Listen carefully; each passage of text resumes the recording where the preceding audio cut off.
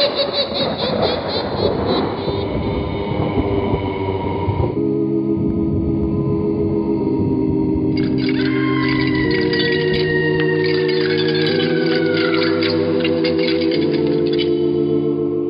Mysterious Old Radio Listening Society podcast.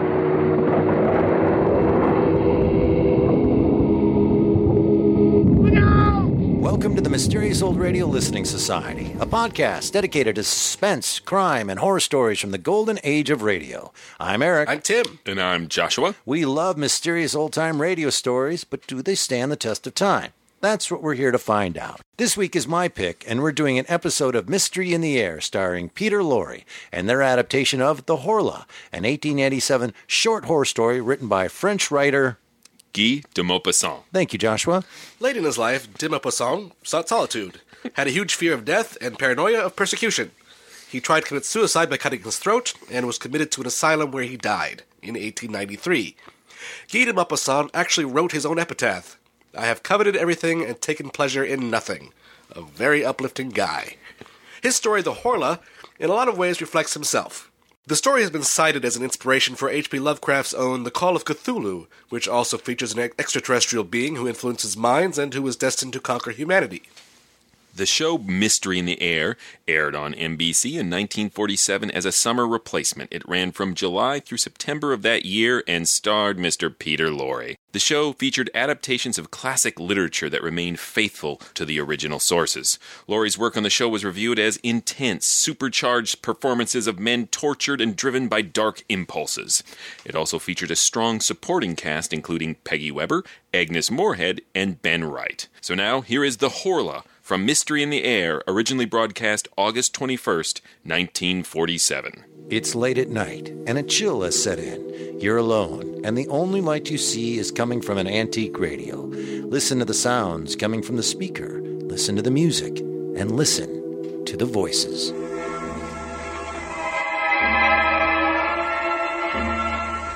Mystery in the Air, starring Peter Lorre, presented by Camel Cigarettes.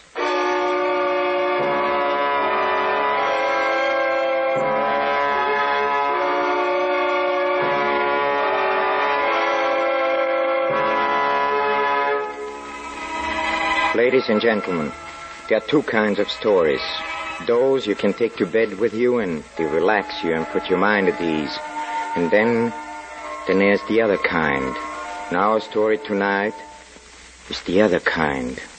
I still do not know whether it was the shadow of the madness to which the author himself so tragically succumbed, or whether there really was an evil something that could not be seen or described. Oh, why don't you decide for yourself? I'm simply going to tell you the facts in a case as set forth by Guy de Maupassant in his immortal story, The Horla.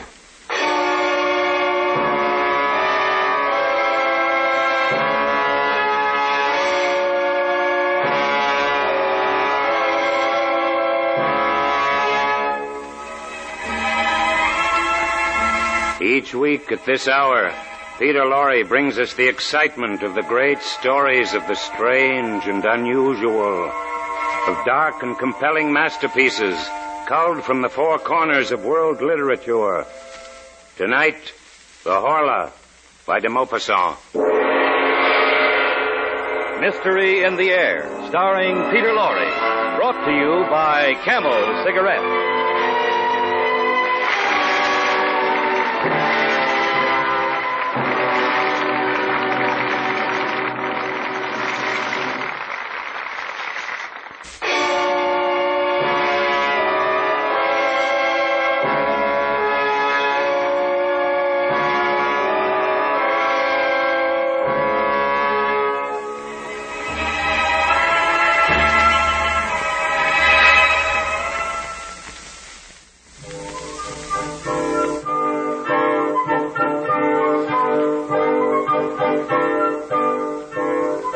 May 8, 1889.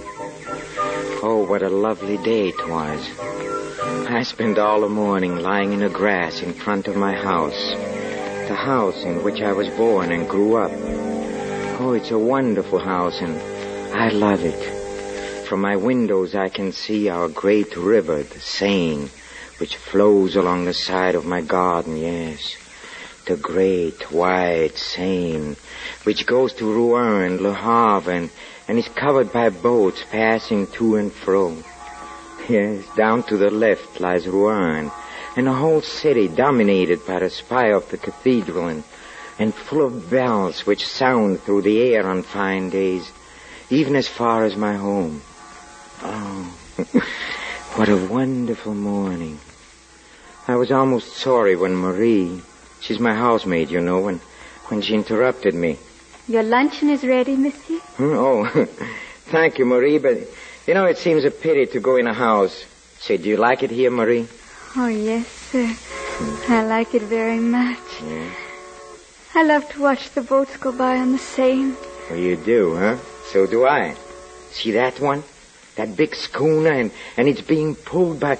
Look, what a little tug. Oh, look, it's no bigger than a fly. Isn't it beautiful? So clean and white and shiny. It's all white, yes, and she's a three-master, you know. Brazilian, I think, yes. Yes, I can see the flag. It is Brazilian.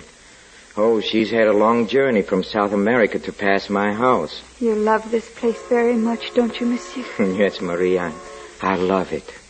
I can feel those deep roots which attach a man to the soil on which his ancestors were born and died, and to the villages, yes, to the atmosphere itself. You don't know what I'm talking about, do you, Marie? No, sir. No. But I do know that if you don't come into the house soon, your luncheon will be cold. All right, Marie, I'll come in.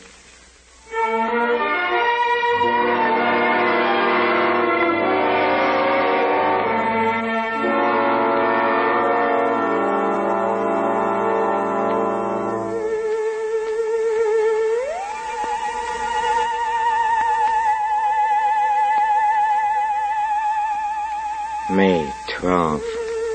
For some reason, I've had a slight feverish attack the last few days, and I feel low-spirited and ill. I have continually a horrible feeling of impending danger, an apprehension of some coming misfortune or of approaching death. I've never experienced anything like this before. If it continues, I think I'll have to see my doctor.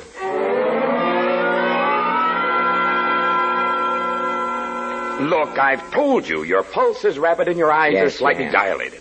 Otherwise, you're in splendid condition. But, Doctor, then why is it when evening comes on, a feeling of oppression seizes me, just as if night concealed something horrible? Why is that? Probably just a slight attack of indigestion. Yes, indigestion. Yesterday, when I was walking in the forest of Roumar, why did it suddenly seem to me that I was being followed and that someone was walking at my heels close, quite close to me? He was near enough to touch me, and yet when I turned around, I saw nothing. Nothing behind me but the path between the tall trees. Horribly empty.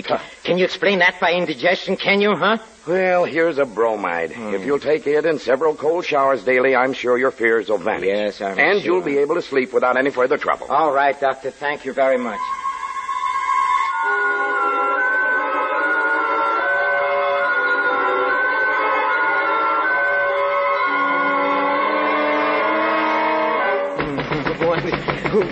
Who is there? It's I, Marie. Oh, just a moment. Yes? Are you all right? What You're is it, screaming Marie? and calling out. I'm sorry, Wake the I must have been servants. here having a nightmare, Marie. Look, Who's if you that? dreamed that someone was looking at you and touching you and taking your neck in his hands and squeezing with all his might in order to strangle you, don't you think you would cry out too, huh? Oh, yes, sir, I'm sure Well, I you should. see, all right. Just tell the other servants I shall try to be more quiet. Yes, sir. Thank you, sir. Good night. Hey, look. Look, Marie, my water carafe. A water carafe, monsieur? Yes, it was full. I know it was full when I went to bed. Yes, sir. I filled it last night. Yes, and now it's empty. I haven't touched it, and it's empty. Yes, sir. Somebody has drunk the water. Somebody has been in his room. Something drank that water. I don't know who could have, sir, unless perhaps you yourself in your sleep. Yes, I myself in my sleep, of course. That's it. I must have done it myself, Marie. Murray, tell him to pack my things. I'm going to Paris. I'm leaving the first thing in the morning.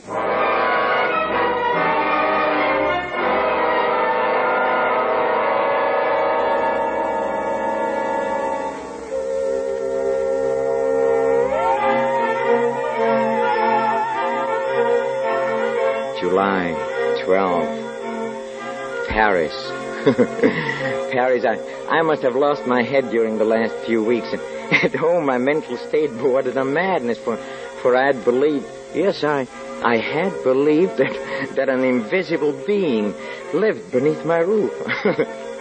How stupid, how perfectly ridiculous it all seems now, yes. 24 hours in Paris have completely restored my equilibrium, and tonight I'm going to dine at the house of my cousin, Madame Sablé, and, Dr. Parent is going to be there. He's the famous specialist for nervous disorders, and I shall ask him, and I'm sure he can finally put my mind at rest about this silly hallucination.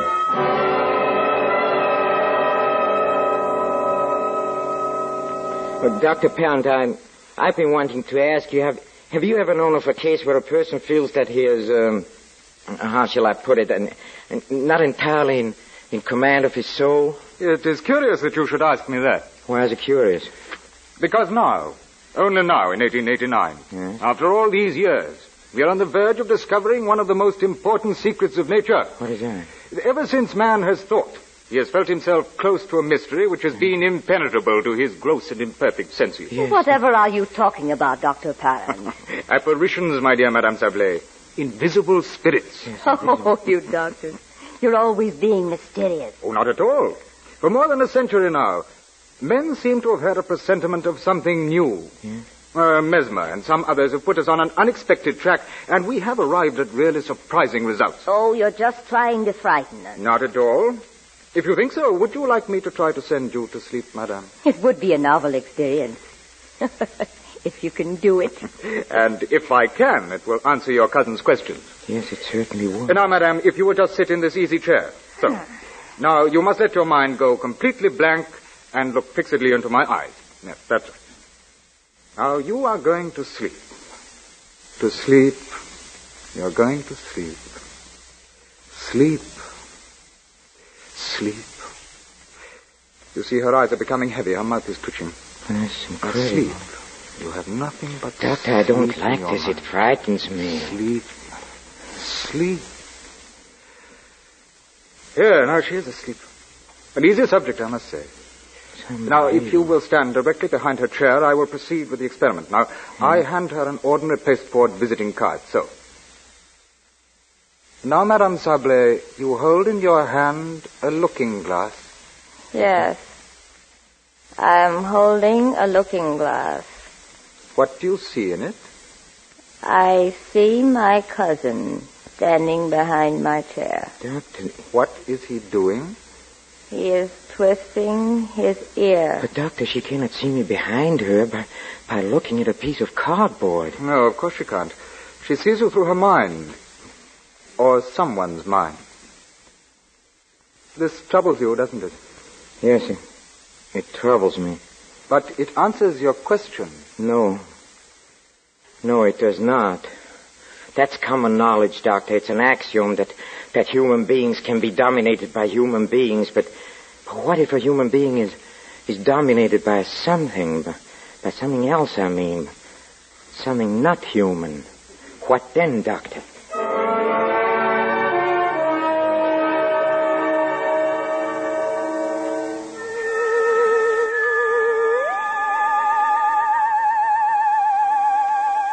August 6th. I'm back at home. Yes, now I know it's useless to struggle. Useless. Somebody possesses my soul and dominates it. Somebody orders all my acts, all my thoughts. I'm nothing except his slave and a terrified spectator of all I do. Yes, but who is he, this invisible being that rules me, this unknowable spirit, this rover of a supernatural race? He must have a name. I know he has. I feel it. I can feel it. And, Someday it'll come to me. Oh, if I only could leave my house and go away and escape and never return. But it's impossible. This being I cannot call by name, he will not let me. I'm helpless. What can I do? What can I do?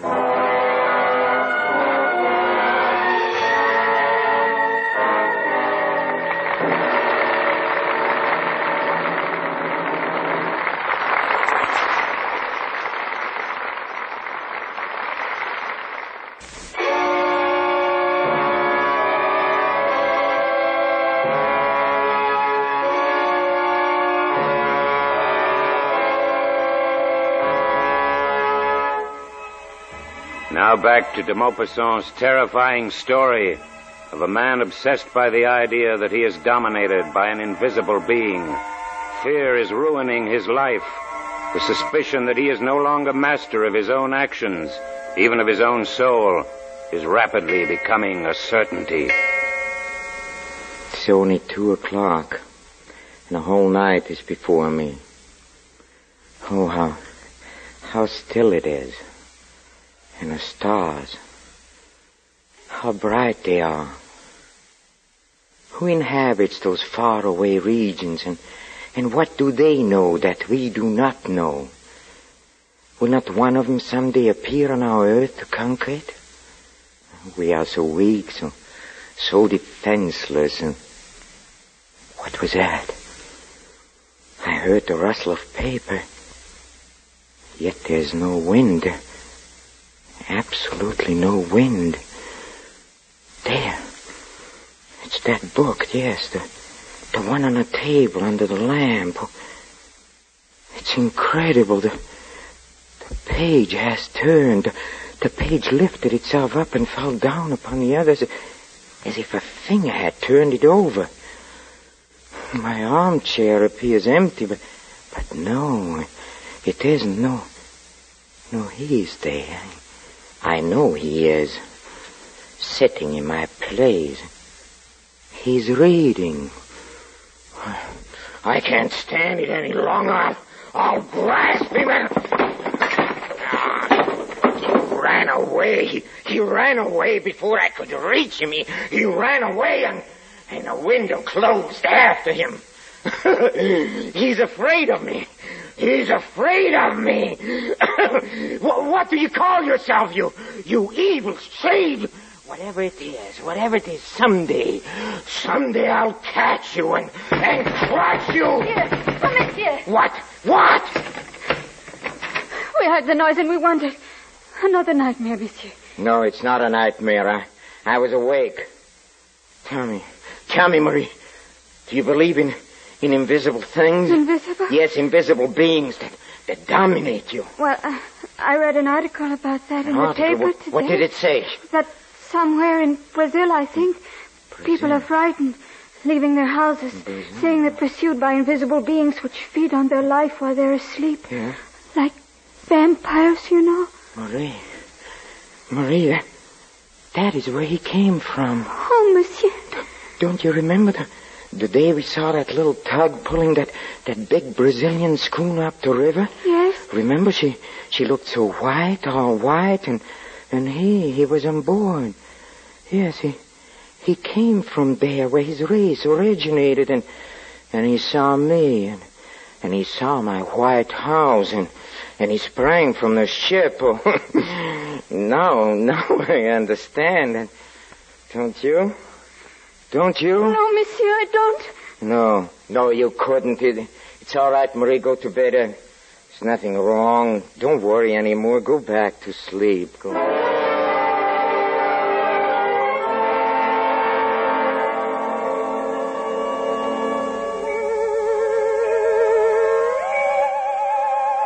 Yes, now I know. How can I help but knowing? It's obvious. Yes, the rule of man is over, and he has come. He has arrived. But what is his name? What do you call yourself? What's that? No, I know He's shouting it out. Yes, I listened. Huh? Horla. That's it, yes. The Horla. Yes, the Horla. He haunts me. He is within me. He's becoming my soul. I shall kill him.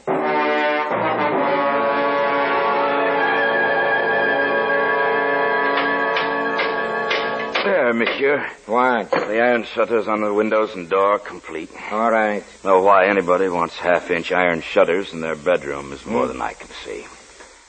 Well, at least it'll keep everything I out. don't want to keep things out. I want to keep something in. Never mind.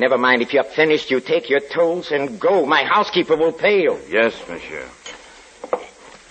Good day, monsieur. Good day.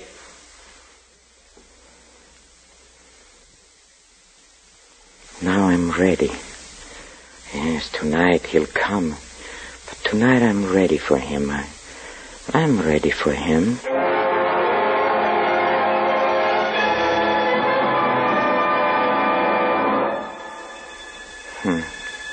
He's here, yes. I feel it. At last he's here, but I don't want to alarm him. I'll casually close the iron shutter so casually as if I'm preparing for bed. And now I'll start to close the iron doors as if I'm shutting myself in for the night. But instead of shutting myself in, I'll shut myself out. Yes, it's Donnie. He's inside. He cannot escape. Downstairs, yes, as fast as I can run. Oh, good. The lamp is still burning. Oh, yes, fire. That'll dispose of him. Fire. Oh, see, the house is dry as tinder. Won't take long.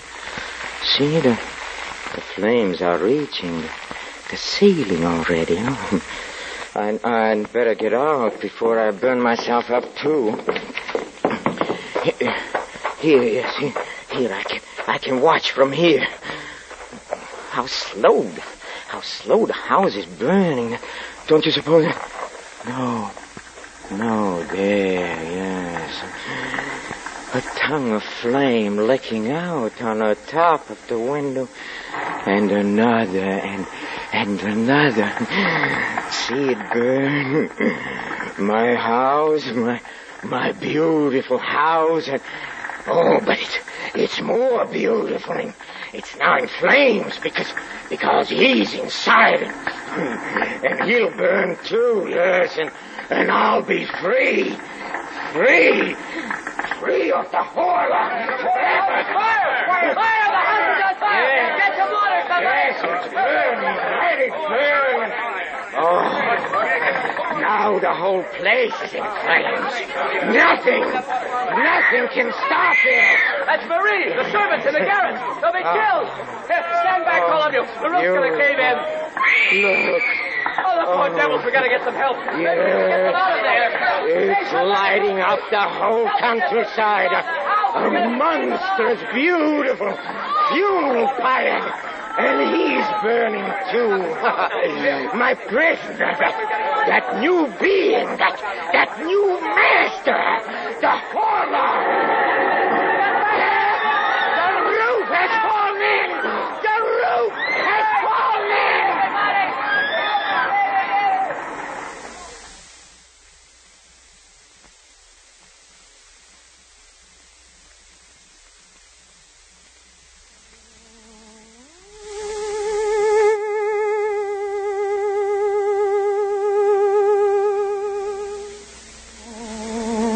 Is over. That is the end for him. He's dead. Yes, but is he dead? No. A spirit would never fear premature destruction. Only we fear it. All our human terror springs from that, and well, then after man, what? The Horla, yes. After us, who can die any day by any accident, comes he who can die only at his own proper hour, because he has touched the limits of his existence. No, he is not dead. Well, what can I do? What can I do? Oh, there's one thing I can do. I can destroy myself. Yes, I must destroy myself. I'm going to destroy myself. Destroy. Yes, let me go. Yes, I know I'm Peter Lorre. I know it's a story. I know it's by the Maupassant. Yes, I know it's Thursday night and we are on the air, but it's the Horla.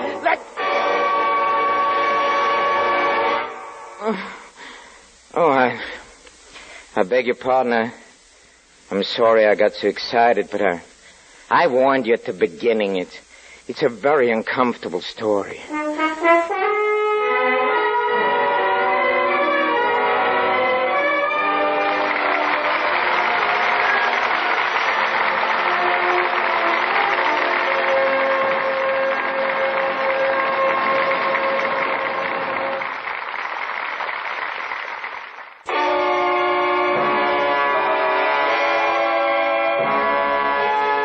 Next week, Mystery in the Air, starring Mr. Peter Lorre, brings you Beyond Good and Evil by Ben Hecht, with a special musical score composed and conducted by Paul Barron.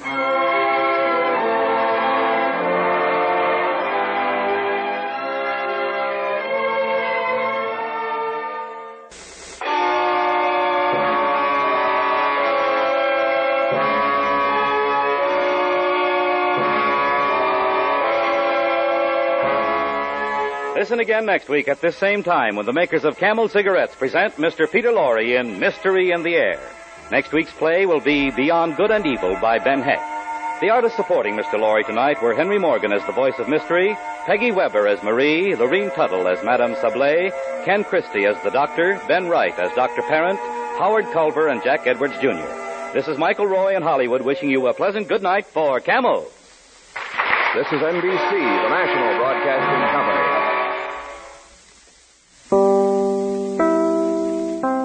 That was The Horla from Mystery in the Air, starring Peter Lorre, here on the Mysterious Old Radio Listening Society podcast. Once again, I'm Eric. I'm Tim. And I'm Joshua. And that is the adaptation of the short story The Horla, which was written by Guy de Maupassant, a French guy, and I'm not even going to try to say his name. De Maupassant. De Maupassant. Well, if I can do it that way, then I'll do it. So, there's lots to discuss here. I picked this episode for a number of reasons. First of all, we have discussed the Horla in the past on this show a couple of times. It was in the episode of The Shadow People. Mm-hmm. Hall of Fantasy. Hall of Fantasy. We've discussed it when we did the H.P. Lovecraft show. That much horror. Yeah, and we discussed how Lovecraft loved that story, the Horla. It was an influence on him. Influence on him, yes. So for that reason, I was like, oh, well, this is right up our alley. We've discussed it. It's got a Lovecraft reference, which is right up Tim's alley. But for Joshua, it's got Peter Lorre. Well, yes. this whole time. And we have never done Mystery in the Air. So before we delve into this, what is the history of Peter Lorre and that accent? Was that on purpose? I know he was from Hungary or something. He was from, but what is that accent? And here's what I'm talking about. Beautiful. Beautiful, yes. But you've never heard anybody before or since sound like that unless they're doing an impression of Peter Lorre.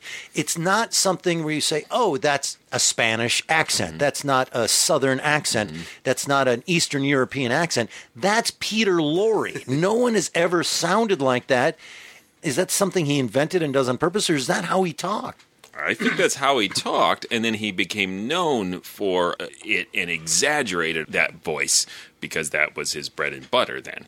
I am not a linguist. Maybe someone else can write in and tell us more about Peter Lorre's voice, but I can't tell you anything about it other than I love it to death. And it's an acquired taste. Some people are just turned off by it, but it is so idiosyncratic. For all the reasons you just described, I find it just compelling and simultaneously really effective, yet still hilarious. So, but it doesn't ruin the source material for me. Right. I'm astounded by the fact that in the history of man and the bazillions of people that have been on the planet, that he is the only one that sounds like that.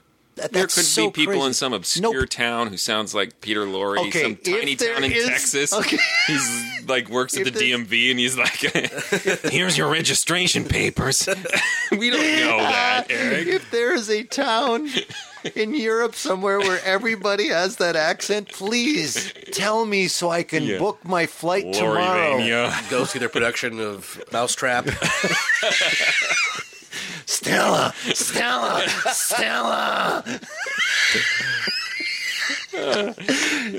I just think it's astounding that I never really thought about it until I was listening. It's like, God, this guy he's Peter Lorre. That's all there is to it. And I don't know where he's from. I read it and I forgot to write it down, but he is from some Eastern European country. Generic Eastern European country. Lorryville. Generica. Latvia. Yeah. Escape Dr. Doom. You got to push your glasses up when you say that. Now we have to beat you up after the podcast again.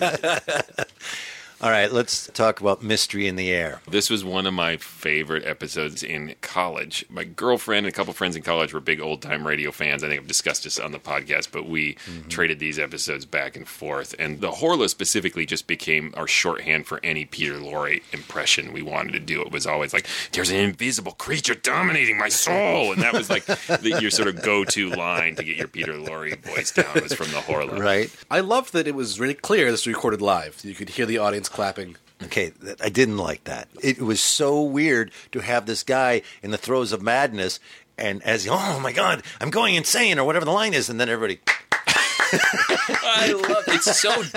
It's so not what you're used to. You're used to the comedy live audiences, right? And I mean, it wasn't during the intense moments. It was when they cut away. Yeah, it was still. So you heard a little bit. I loved it. It's distracting. I didn't know it was live until all of a sudden he's going to the break, and then it was like, "Yeah, you're going crazy." Like for half a second, millisecond, I went, "Wow, there's a lot of people in this house." Well, then I have to ask if you like the fourth wall breaking end of this story. All right, so we'll jump to that. I will read you my note, the breaking at the end, the meta moment, and this is what I wrote. The jury's out. I went back and forth and decided, because I knew this was going to get brought up, and what's your opinion on that? And I decided, you know what? I'm just going to listen to Joshua and Tim and see what they think first, because I am not 100% sure. I will say that my first reaction was, no, don't do that. Well, let me beat you about the head and shoulders with my thoughts. One reason it worked for me is because it's not the actual climax of the story. For the radio adaptation, at least. Right. We have the beautiful moment when he's burned down his house and Lorre is screaming, the roof is caving in, the roof is caving in. And it goes to complete silence after that moment. For the radio, it's always uncomfortable when it goes to complete silence and you think, oh, maybe something cut out. Then the theremin kicks in, which is awesome. And then Lorre going, it's over. And that right there is just a beautiful moment. The silent beat at the end of the fire is gorgeous. It's unnerving. Like, are we still on the air? Yep. I get what you're saying. Okay, I'm going to sidetrack to talk about the theremin. At the top of the show, they introduced the theremin as representing the Horla, because there's all this pretty music. He's watching the ships go by on the Seine, and he's loving his house, which by the end he's burning down, but he's talking at the top about how much he loves that house. And he sees the ship from Brazil, and then the theremin kicks in, and he goes, I felt sick the next day. So to me, I go, theremin, Horla. Right. And so what's extra cool about that moment is that we get the silence, and the theremin comes back, and that to me says, you didn't kill the Horla. The theremin is the Horla music. Right. And so part of me wonders, and I don't know enough about the attitudes towards suicide in 1947, but this is a very faithful adaptation of Horla. And at the end of the story, the narrator commits suicide. And I'm wondering if in 1947 they did not want to end their story with the protagonist killing himself. Because he says, nothing's left but to destroy myself. Right. Instead of it ending on that note, he gets a laugh by doing the Peter Lorre crazy thing. Right. And so you kind of get to have the authentic ending, but also get out of it by making a wink, wink, nod, nod. But he didn't really kill himself. This is just a radio show, and this is just Peter Lorre, and it's Thursday night. So you think that was added to save the audience from the horror of listening to a man kill himself? Yes. I couldn't think of a lot of radio shows. Did anything end with someone killing themselves? No, that might have been a kind of a taboo. A Mysterious Traveler didn't have any qualms about killing an 11-year-old girl. But it's not suicide. No, but that's still hard to listen to. From a Catholic point of view, it's better to murder a little girl than to let her commit suicide. What is the what was the episode of that? Good Die Young. Good Die Young. Thank you. Tim? I loved it. It was, again, one of these things that, because it took me by surprise, because it sort of kicked me up my feet. Yeah. You familiar with the Horla, of course, and Joshua brought it up. It seems to be very true to the original story. Sometimes so true to it in a condensed way that there's a couple off beats. Like there's a moment where Peter Lorre wakes up and goes like, "Somebody drink my water." And it seems really weird in this version. Like, okay, calm down. Somebody drank your water. But in the original short story has this very detailed, prolonged thing where he keeps waking up in the morning and the water by his bed is gone, and he tries to figure it out. He goes so far as to like wrap the containers in white muslin and put pencil lead on his mouth and mustache to figure out if he's doing it himself when he's sleepwalking. So when he wakes up, he would see the pencil marks. And so it seems less absurd in the story. It seems obsessive, and to show how crazy he's going. I'm glad you told me that. But here, it's just this odd item, like, and also, who drank my water? You're fired.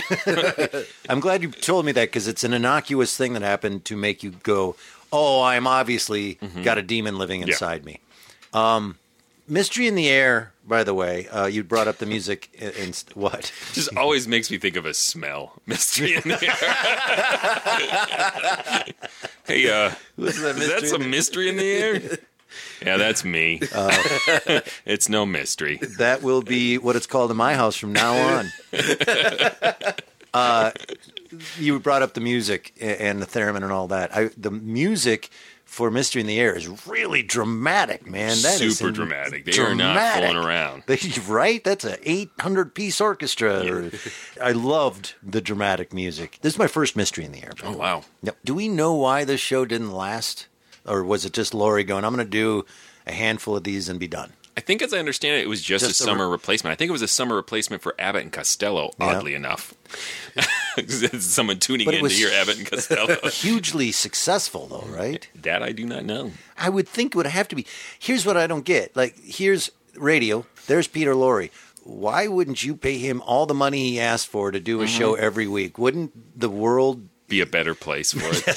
I think it would be a huge, like, it's a no-brainer to me. There are more episodes than currently exist. I think there are 3 or 4 that are lost, including a version of Lennigan versus the Ants, which I would have loved to hear. Really? Yeah, and a Telltale Heart, I think. Yes, I read that Telltale Heart is missing. Yeah. His performance in this, but almost always, but particularly in the Horla, it struck me the similarities between him and Gollum. My precious. Oh, yes, I'm going. It's when he starts to go crazy. It felt very much like that. And yes, I just made a Lord of the Rings reference. Wow! Now we got to beat up Tim and Eric. I got a lot of beating up to do after this show. You're gonna have a lot of lunch money. I am shocked that I remembered that thing's name. One of my favorite moments from both the story and in this radio adaptation, though, is when the Horla is just trolling Peter Lorre when he's sitting in his chair reading his book and he sees like the pages turning to me. I don't know why I find that just so like, yeah, I'm reading your book, Peter Lorre. Yeah, that's me. Look, turning the pages. Yeah. Can you smell the mystery in the air, Peter Lorre? That's me too. Is that bugging you? Is that bugging you? Yeah. Is that bugging you? Watch this. Yeah. Woo, floating your glass around. Oh, and his rage in that moment. I mean, Laurie's almost choking on his rage as he delivers those lines. He's like, he has those classic Peter Lorre moments. He's talking like this, and then and we talked about this before of how he gets to the end of a sentence and then suddenly he's just enraged. And then the next really quiet. My water is missing. Who drank my water? Yeah. It is gone. So many of those. And that poor maid, to be like Peter Lorre's maid, who was just like, I was and she's so convinced nervous, that and she was going to go up with the fire. There seems to be an implication because he sees his servants in the house when he goes, I forgot about the servants. Oh well. She doesn't die? Is that what you just said? She does die. I feel like in the it's fire. unclear. I interpreted it as he's nailed all the windows and doors shut, and those people die in that fire. Yes, absolutely. Because one of my notes, the screaming and horror of the servant burning alive is really unclear. intense. Some of that screaming is supposed to be people who are attracted to the fire and who are all yelling out from the outside. The moth people? The moth people. Listeners, I could see that joke form on Eric's face before he said it. I loved that moment where he's just like, oh, the fire's burning, and he's just enjoying it, and you can hear the horror of the townspeople and the screaming, and the maid is in there, and he remains happy that it's happening. It's a very terrifying moment, and it leads to that silence. Yeah. And it's beautiful in a terrifying way. I thought that for sure he burned the servants as well. No, this is my Eric moment. Right. I wasn't. They what? Are they vampires? Explain what happened to me. Listeners, go back 3 weeks ago and listen to that podcast, and you'll know why I deserve all of that.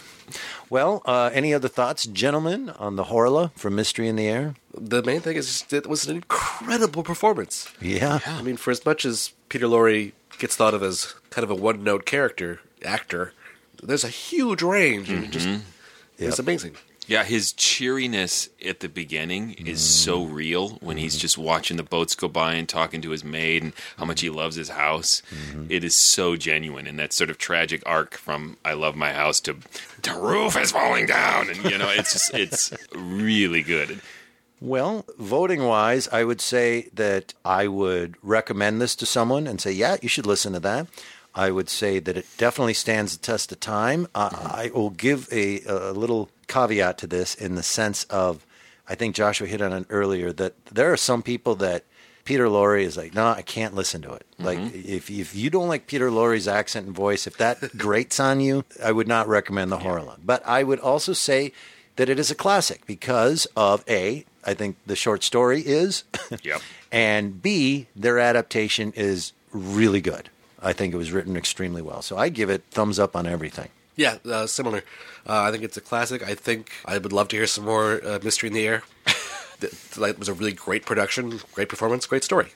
All right. Yeah, it is a personal classic for me. Again, I'm not objective on Peter Lorre at all. I love his performance, and to me this is a definitive Peter Lorre performance. Not just in Mystery in the Air, but of his whole body of work.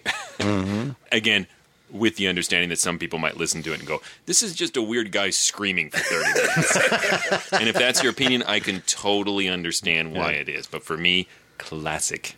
Well, thanks again so much for listening. And if you want to learn more about the Mysterious Old Radio Listening Society, Google us. That's some lazy stuff right there, Mr. Or Grant. you could just go straight to ghoulishdelights.com. There you'll find information about other episodes as well as our live performances because we perform live versions of classic old radio scripts at the James J. Hill Center. Check us out. Yes, and like us on Facebook, follow us on Instagram, and write a review. Write a rant. Just a full-blown crazy rant review. As long as it's positive. Next week is our annual Valentine's Day wife episode, and this year's guest wife is mine. Shannon will be here, and her pick is Dark Journey from Suspense. Until then... Look out! Somebody has drunk the water. Somebody has been in his room. Something drank that water.